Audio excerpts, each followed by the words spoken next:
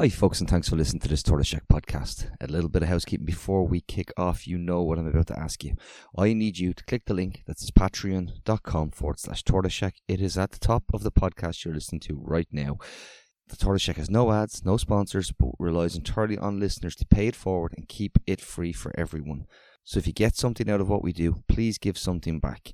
It'll only take you a couple of minutes, but it'll help carve out that bit of space we need to continue to have those conversations that we don't hear enough of across other mainstream platforms. Thanks so much for the support, the feedback, reviews, subscribing, sharing, letting people know. But I'd really urge you to click that link at the top of the pod and help keep this show on the road. Thanks again and enjoy the podcast.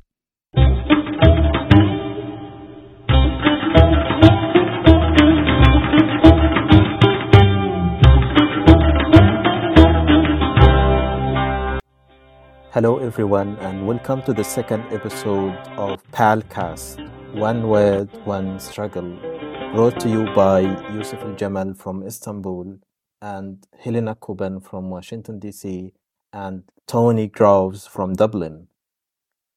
Today we're going to discuss the shared struggle of the Palestinian and Irish peoples. There are a lot of connections Palestinians today make with other peoples, other struggles, indigenous people and otherwise, that make them feel that they're not alone in this struggle, that other people have gone through, similar tragedies, unfortunately, at the hands of settler colonialism. We have a strong connection with Ireland. In fact, the word boycott first emerged in Ireland. Today, a lot of people are involved in the boycott, divestment, and sanctions movement against Israel, which was also popular in South Africa and other parts of the world, where people use, civil resistance and disobedience to bring about political change.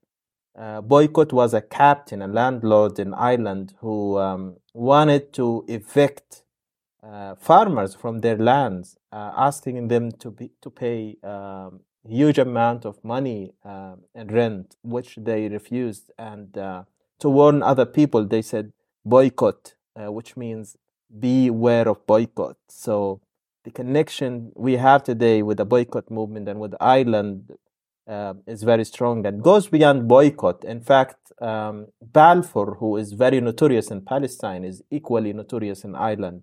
And he has played a major role in the Easter Rising of 1916, where dozens of people were killed in Ireland too. Balfour was the one who gave Palestine to other people.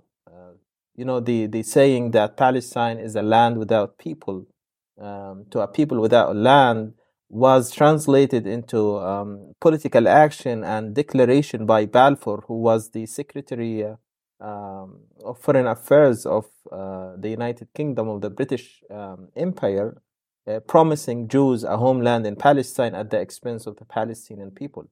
So there are a lot of connections that we can talk about today, from settler colonialism to Balfour, to hunger strikes. In fact, I contributed to a book on Palestinian and Irish hunger strikers that came out 2 years ago called A Shared Struggle. Some of the Palestinian hunger strikers who wrote their stories along with Irish hunger strikers unfortunately lost their lives. Both during the hunger strikes they started, and also Israel's aggressions on Gaza. So we have a lot of things to talk about today, Helena and Tony. We absolutely do, and I'm just first of all, what a brilliant opening summary it was to draw the parallels of so many people who probably listen to my podcast might be aware of, but many won't, because they don't know the understanding. Like, when Balfour was sitting down to draw up the Balfour Declaration and drawing lines on a map to essentially create what they mandate Palestine and these areas that they were carving up, they'd already done damage in Ireland, as we know. And in fact, Yusuf, it goes deeper than that. I mean, they had their own militias. Their militias in Ireland that were operating were the Black and Tans, and they were sent in to create, chaos and drive people off the land, and indeed burn homes, and murder and kill people. And when the Black and Tans were finally disbanded, you do know where they were sent to next to carry out their havoc, do you? No, I don't. They were asked to get on the boat and head to Palestine. So, we have a long history of a shared struggle. And when you put it in that context now of what we're seeing today, the second echo that we didn't mention that really worries me is the one that we have, what we call An Gorta Mór, the Great Hunger, and how Irish people suffered the famine that wiped out. Ireland has only now in 2023 recovered its population numbers to what it was before the Great Famine. That's a staggering amount of people who lost. Other people would call that a genocide.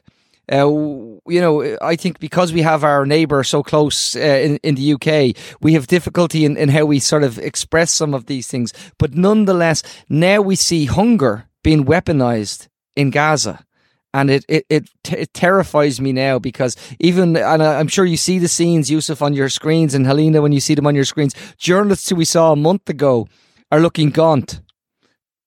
Everybody is struggling just to get enough calories just to continue doing out the work they're doing. And all of those are things, they have echoes to the Irish colonial, or to how we were treated by our colonial masters, in effect, for hundreds of years. And that is the reality of the situation. And Helena, I know you're looking at me. I'm not picking on you because you're English, I promise. No, that's okay. I mean, I am English, and I do recognize that, the English started this whole process in Ireland by establishing colonial settlements for Protestants under Cromwell, in order to try to control the Irish people. And this concept of settler colonialism was then, later applied worldwide by the English, including here in Turtle Island, like now known as the United States of America, in Australia, and in Palestine. And elsewhere. They tried to do it in Kenya and Malaysia. Those colonial settlements didn't really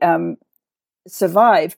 But we, the English, my English forebears actually started that whole process in Ireland. So what can I say except that I'm sorry, and I will do do everything I can to try to unravel as much as possible of this colonial settlement project. Certainly in Palestine, as much as we can here in Turtle Island, the United States of America, through the Land Back movement, and definitely by celebrating Irish nationalism and Irish liberation. Yusuf, you made one interesting point, and Helena, there's no colonial guilt or shame attached to anything you do. So don't think. But it's great that we acknowledge it and that is clear. But I would say, Yusuf, you mentioned apartheid and how the movement for boycotting started. Boycotting being an Irish term that was created 37 years ago. Dunn Stores, which is like a supermarket in Dublin, where people get their groceries. Brave women at behind the tills refused to serve apartheid goods from South Africa. And they started what became a huge movement to the point where they were invited by then Archbishop Desmond Tutu to South Africa and were never actually allowed in. They were stopped at the airport and weren't allowed, to the point where they were called the most dangerous shop workers in the world. And now today, we need that movement as well. I totally agree with you, Tony. If we look at South Africa, there are a lot of lessons. South Africa and the situation in South Africa is not exactly the same as what we have in Palestine. In fact, there are people who are critical of the situation in South Africa today, and people who say that economic apartheid has not come to an end yet. But definitely there are lessons. And that's why we see even like officials in the South African government today being very vocal against Israel's violations of Palestinian human rights. Nelson Mandela said, "We will not be free as long as Palestine is not free, or our freedom is incomplete without the freedom of Palestine." And, people who live under settler colonialism and apartheid and segregation make these connections. They can relate to each other. And at the same time, people who, and governments that run countries that are described as post-settler colonial express their sympathy with Israel today. So these are the values and what people believe is right and wrong, brought in manifesting in different ways, totally different ways, where people express support for Israel. Mostly governments, and peoples on the street, including in Ireland and South Africa, supporting Palestinians and their rights.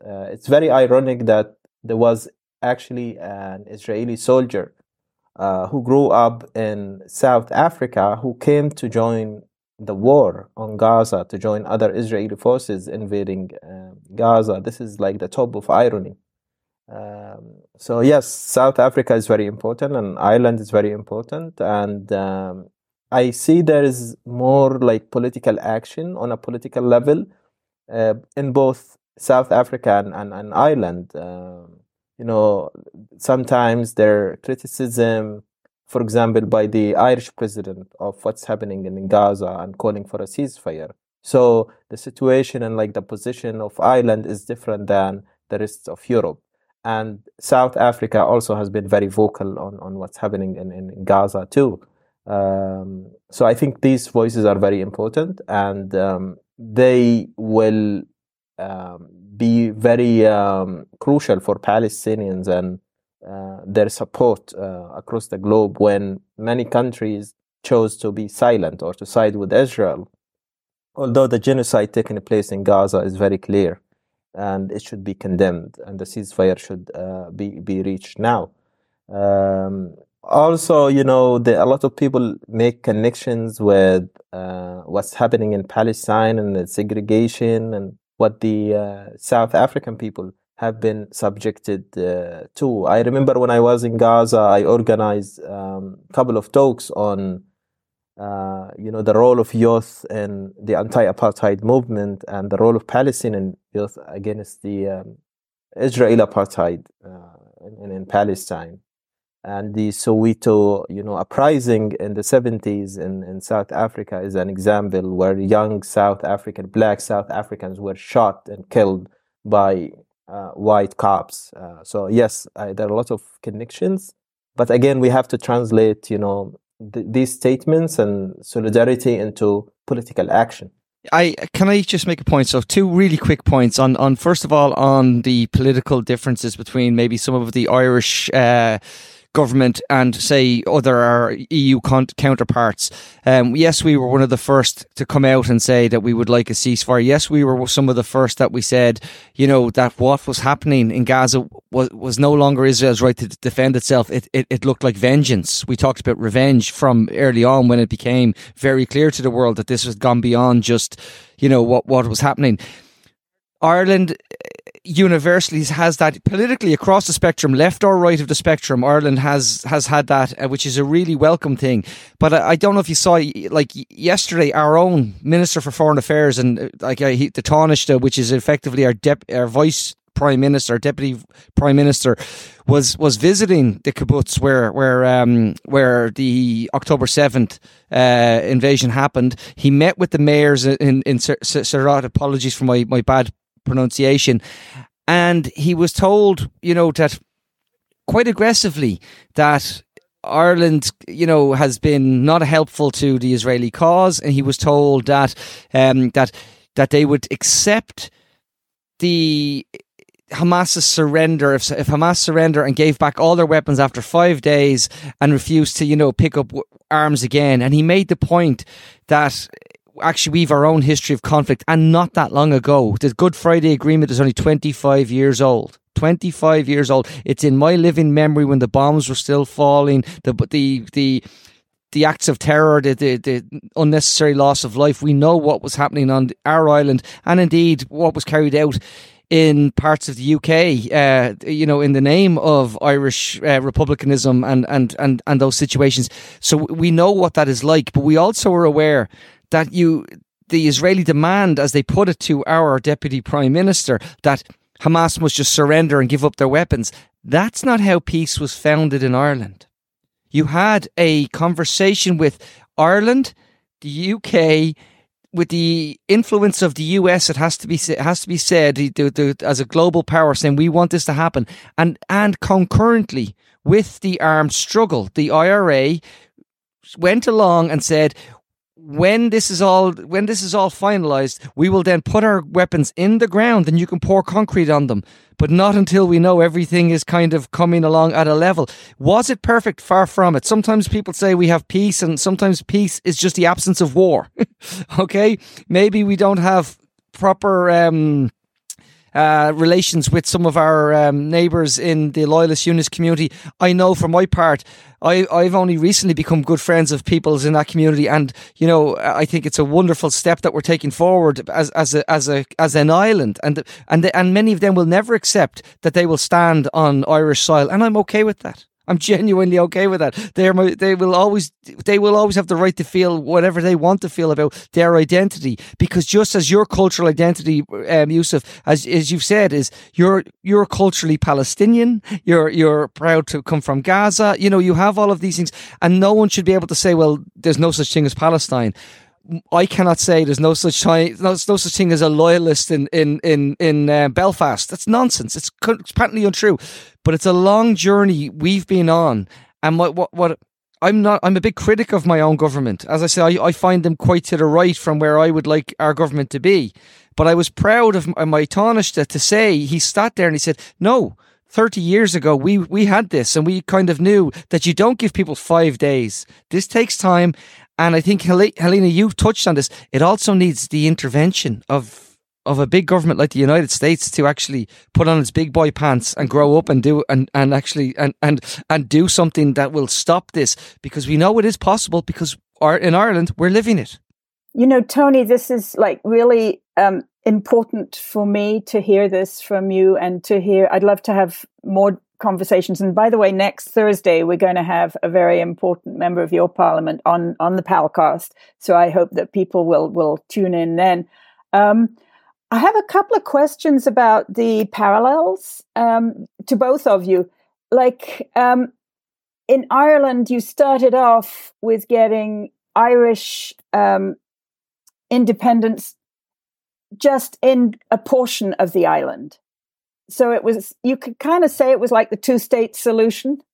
And that wasn't the end of it. That's one thing. And then the other is something that I've always noticed and admired about your national flag is that it has the orange and the green. So the orange stands for the Unionists, as I understand it, for the pro English. The idea was that we would have the green, the orange, and the peace in the middle, and white being representing peace. I will say on flags, and I mean this. I am not a big fan of there's a derogatory term. We call them flag shaggers. People who think flags are really important. If we had a border poll in the morning to finally unify Ireland, and one of the requests was that the flag was going to be a bloody a picture of some celebrity, I wouldn't really care, as long as everybody just sort of accepted it and moved on. But I understand why it's nice to have that symbolism, the peace between the two parts. And I think that is, that is something, and it is important to others, but I'm kind of a bit much more prone to saying, well, the flag isn't what, and you notice, we're looking at it now, the flag's less important than the safety of our people, our friends, our colleagues, our everybody we're talking about.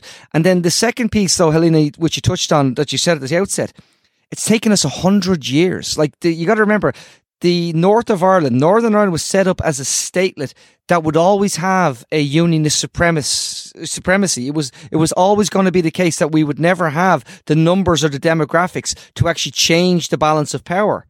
So it took 100 years for them to have the numbers whereby Sinn Féin would have the more representative of the voting public.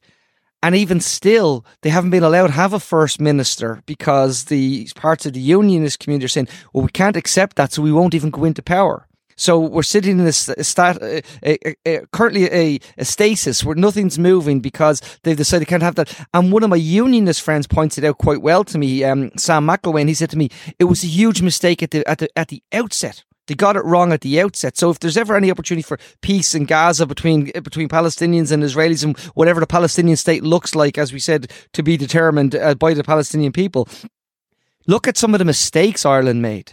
Look at some of the mistakes we've made. Our Good Friday Agreement has flaws in it. It leaves parts of communities feeling disadvantaged. Our inability to be able to get the offices that they're supposed to actually give people self-determination or self-government, they have failed because you give it if someone has a small majority, they can pull the whole thing down. You know, we have all of these little flaws that we have in Ireland.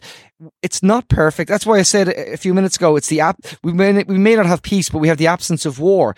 But in those things, we have to say, well, look, we have to fix that and make it better. But it took us 100 years to get to the point where we've been there. So, like, you know, Yusuf wrote that book about the shared struggle, the hunger strikers, the things that Irish people did to themselves when they had to turn their bodies into weapons. And since you wrote that book, Yusuf, Kadir Adnan has died on hunger strike. And, you know, that's true. It staggers me that wasn't, for me, that was that moment when that happened. I was upset because I'd read his words in your book. And I was upset and I could see it. And I was angry that the world wasn't angry. And now here we are. Yeah, I mean, if you compare how the world reacted to the death of Bobby Sands and death of Khader Adnan, they were like totally different reactions. And this is very unfortunate. This, you know, what you just discussed about, you know, the details of agreements and how Palestine can learn from Ireland. This reminds me of the Oslo Accords between the PLO and Israel, where Israel dictated the terms and the details of Palestinian lives. And we've seen in Gaza today, in one day, Israel was able to shut down water services, internet services. I'm not talking about national sovereignty here, even like basic services. They told Palestinians that they cannot build more than 7-story buildings. That the gasoline should have a specific color, a blue color. That the car plates should have a specific color. Palestinians cannot write the Palestinian National Authority on their papers, not even the state of Palestine.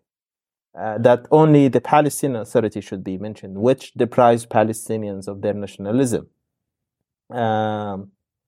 This is, you know, the foundation of the two-state solution that did not work in Palestine.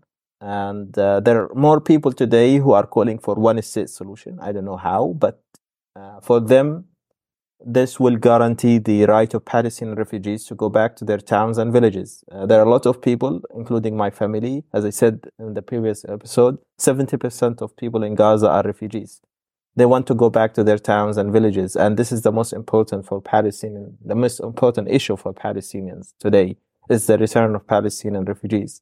I know this sounds like fantasy today, keeping in mind what's happening in Gaza and the destruction. And even there are people discussing whether Palestinians who were displaced to the south from the north of Gaza and Gaza City will be able to go back again to their houses, much of which was completely leveled to the ground. But again, we have to look at the larger picture, the issue of Palestinian political prisoners. You talked about hunger strikers, the issue of Palestinian refugees and borders and Israeli settlements and wall in the West Bank. I think we should focus on having equal rights and national and sovereign rights on our land, rather than focusing on one state or two state, because as you have outlined, Ireland has its own state today, but people in the north of Ireland, in Belfast, they still feel like they're not, enjoying full rights, or they do not have full sovereignty. And like when we talked about one world, one struggle, it came from a civil rights march. It wasn't a Republican march. It was members of the Catholic Irish community that said we can't get jobs in certain industries, and we're not allowed to live in certain areas, and we're not allowed access. And I hate to say this, and I mean this with the greatest respect to the Jewish people, because the Jewish people have suffered so much throughout the centuries. Historically, they've suffered so much. They understand when there's some of the myths that were built up around the Jewish people are that, the Jews are into money. And you're like, oh, well, the Jews maybe only got into money because so many industries said you can't work in government. You can't work in, you cannot. There was no positions in civil service for members of certain communities. There was no positions in certain areas. They went into certain areas where they did well. And Alina, I know you're smiling now because we know this is what, and that became then a way of actually framing the global conspiracies, because forgive me, Yusuf, but after they done, all these people are now supporting the Israelis now in their battle for winning the war with the Palestinians. Scratch them, and they're pretty anti-Semitic themselves for the most part. Like their beliefs, their belief structures do all go back to this awful myth that somehow there's an ugliness to this. So the Jewish people have suffered, and they understand what it's like to be denied rights to live in certain areas. There's a small little street in Cork, one of our second cities in Ireland, and it's called to this day Jewtown. And it's one of the areas that Ireland let the Jewish people down when Jewish people needed our support. We did not act in proper solidarity, and we have to own our history all the time. So, we understand that. And I think we have to also be able to be brave enough to admit that, while still saying that by standing with what's happening in Gaza and in Palestine, that does not make us anti-Semitic. We can, you can carry both thoughts in your mind, and it's not hypocritical. Sorry, Helena, I know you had a couple of questions as well. Yeah, I just wanted to say that this thing about Jewish people being excluded from, basically all the professions under English rule and throughout English history, the Quakers actually had very much the same. You had to be Church of England, Anglican, in order to get a job in any profession. So, a lot of people from Jewish people, but also people from other, non-Anglican Christian communities were excluded. And there are a lot of rich Quakers, let me tell you, and a lot of poor ones as well, like Jewish people, But here in Washington, D.C. on Wednesday, we had, yet another of these wonderful civil society actions. A huge group of people, including people from Jewish Voice for Peace and the Jewish organization If Not Now, were trying to light little candles, 11,000 little candles, and put them on the steps of the Democratic National Committee building. And they got very, very roughly beaten up by the police with pepper spray and all kinds of stuff. And, so the young Jewish people in this country are really, many of them, at the forefront of the struggle for Palestinian rights and Palestinian justice, and older Jewish people as well. My friend Medea Benjamin, who went to stand at the side of this big march for Israel that there was here, also on Tuesday, whatever.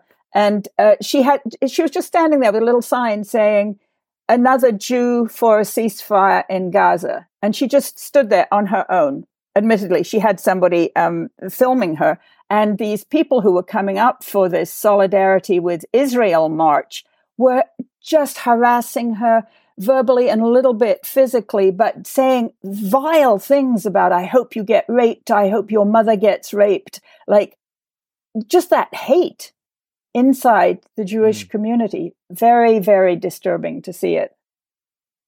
That's incitement. It's attempt at incitement as well. It wants people. It's trying to drag people, make people react. And right now we've seen it whereby, and Yusuf, you know what it's like because you're watching the media, and they're trying to dehumanize the people in Palestine, human animals. They're all Hamas. Even Oxfam are now Hamas. The UN's schools, they're Hamas. Everybody deserves it now. They're all Hamas. There's a T-shirt that's quite popular now in Ireland because Phil Lynott, I think, wore it. Phil Lynott, the fantastic musician, late of Thin Lizzy, and it was it's kind of taking back that power where it was when Irish people arrived in London.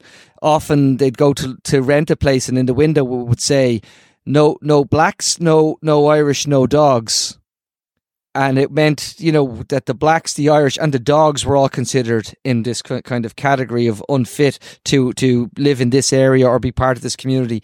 And now we're seeing that repeated again in how it's been the Palestinian people are continuously spoken about by the Israeli government. And I put it to you, Yusuf, that the best journalism on it is coming from within Israel. Some like people in Haaretz are saying we can't be saying this, and then you watch Western media and they're pretending that they're not saying this. It's like they're actually using the language of genocide, and people are almost being apologetic about how they cover it. I think as Palestinians, we have been very much used to dehumanization. The world now realized that the dehumanization of Palestinians and using a genocidal discourse and language against them is very viral, and it exists. But for us, this has been the case for many years. We've been trying to tell the world that this is how the Israeli government views us, and this is how the Zionist movement has viewed Palestinians. When I mentioned a land without people to a people without a land, it's the complete canceling of Palestinians and their culture and their history on this land. We are very proud of our history. We're very proud of our culture.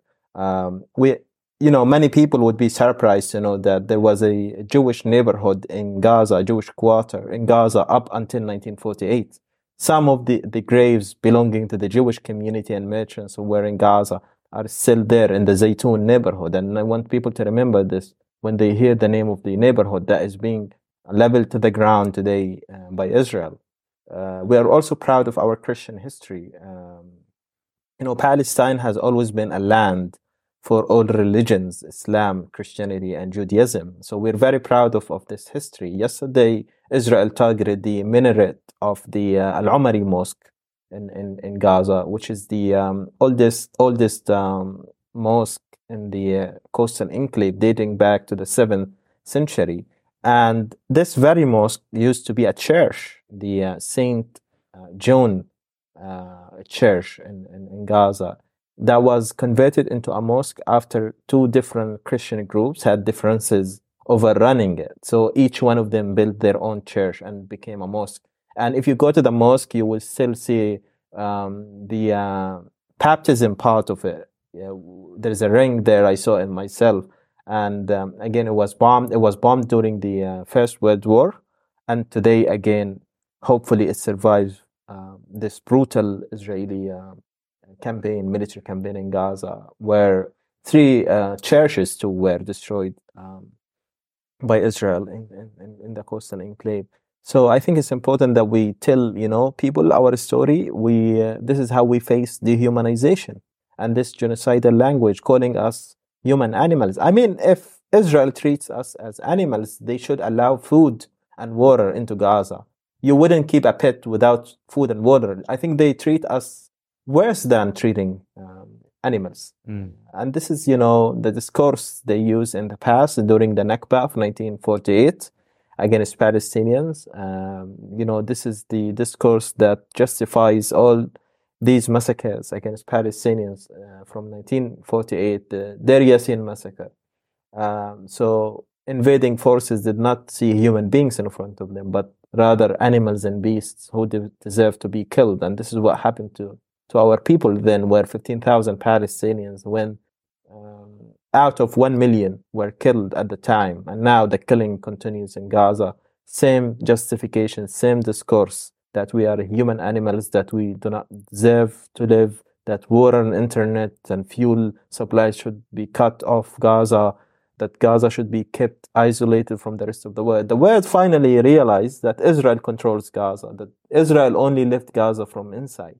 And all of a sudden, in one day, they cut off communication They cut off fuel and water and internet. The world realized that Palestinians in Gaza are still using the Israeli shekel because they are under siege and occupation. And Gaza was never free. Israel just left Gaza, and Gaza has been under siege for 16 years. It's very sad that we see this dehumanization.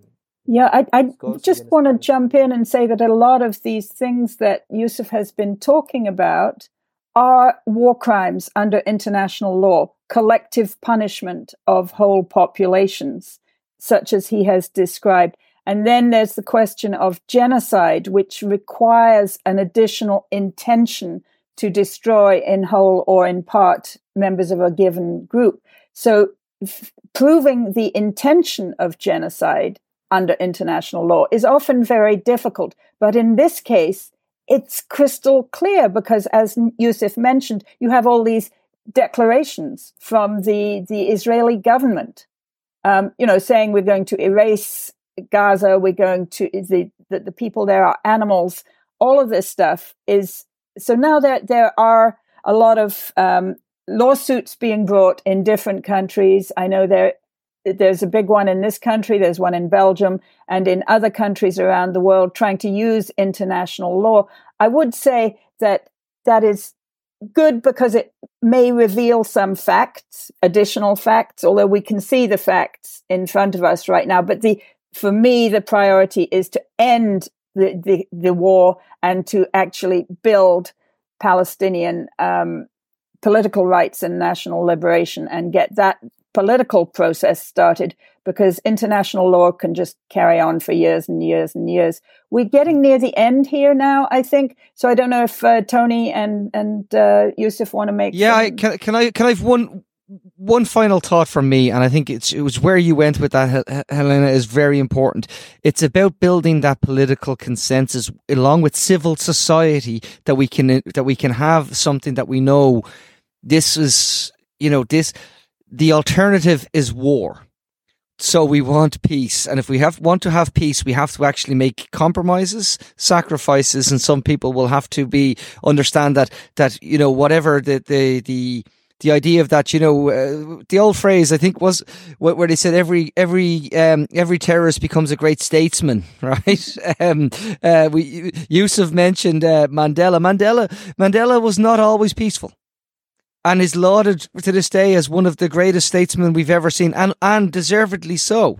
But he was not always a man of peace. He knew, his initial big, long imprisonment was because he was the founding head of the ANC's military wing. Yeah, okay, it was Swayze, the spear, I think they were called. Yeah. It was I've probably butchered that translation, but yeah, absolutely, and these are the facts. But we know that. So, but I'm saying, back from an Irish prism, we have to understand that even now, Sinn Féin is now the largest party in the north of Ireland. They are now the most popular party in the south of Ireland. They are not in government in either.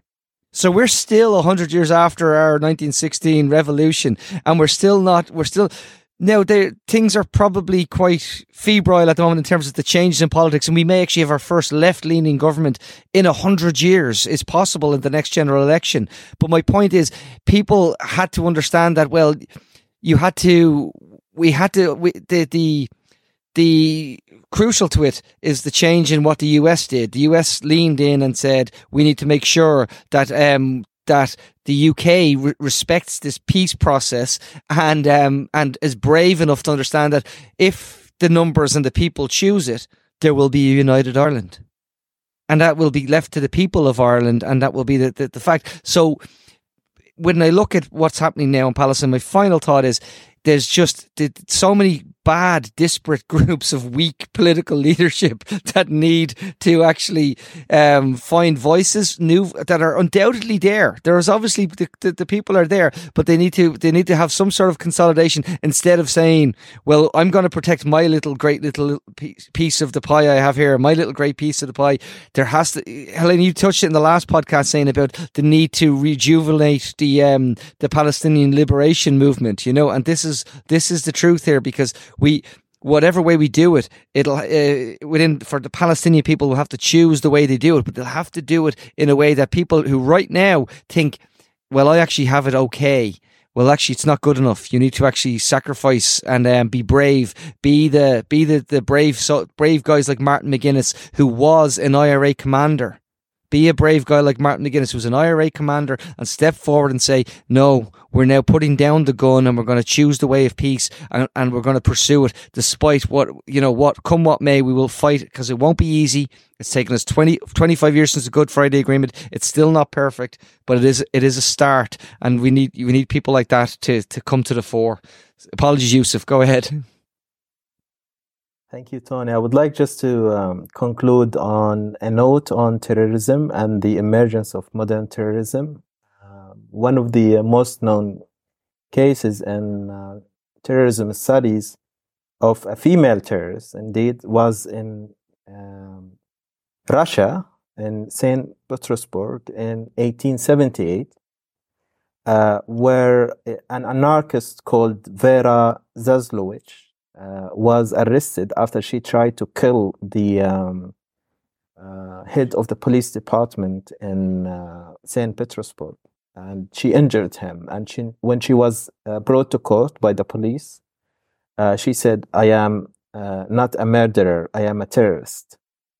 So at the time, the concept of terrorism was somehow positive, and it has changed over time. And we all know that there's this saying that one's terrorist is another's freedom fighter. And Nelson Mandela himself was still considered and listed as a terrorist in the US up until 1998. So this is just, every country expresses its interests by listing a group as terrorists or not. Many convicted terrorists, as you said, became state people. And later they won the Nobel Peace Prize. So this is a discussion I think is interesting to highlight, especially today when we talk about Palestine. I'll be talking more about this issue in the next episode. We will be discussing the world's approach towards Palestinians and listing Palestinian groups as terrorists. And today's discussion on Hamas in particular will be highlighted. Yeah, well, thank you, Yusuf. You have, everybody's been listening to the Palcast, a podcast on the intersection of Palestinian politics and world affairs with our wonderful host, Dr. Yusuf Al-Jamal. Today, we also had great interventions from Tony Groves of Tortoise Shack Media. Tortoise Shack Media and Just World Educational are the two organizations that collaborate to produce the Palcast. I'm Helena Cobban. I'm the president of Just World Educational, and I really want to thank Tortoise Shack Media for working with us on this. Since we are new and the times are dire, we urge everyone to follow the Palcast on Apple or Spotify so you can catch each new episode as soon as it drops. Please start posting great reviews for us on those platforms. Tell all your friends and networks about the Palcast so they can start listening too. We have a couple of great episodes lined up for next week. As Yusuf indicated, we're going to talk about Hamas and its political past and its political future. We're also going to have a wonderful Irish member of parliament whose name escapes me right now, but he is a great Palestinian rights activist. I think we'll leave his name out of it for this stage. Anyway, special guest, we'll say. Special guest. Okay, thank you, Tony. So, on behalf of Just World Educational, I want to thank Palcast's great host, Dr. Yusuf Al-Jamal, who is with us from Sakarya, Turkey. Also, Tony Groves of Tortoise Shack Media. We urgently call for a complete ceasefire in Gaza and for the speedy march of Palestinians to liberation and to building a secure and hopeful future for their people. I'm Helena Cobban. Stay alert for our next timely episode coming within a few days.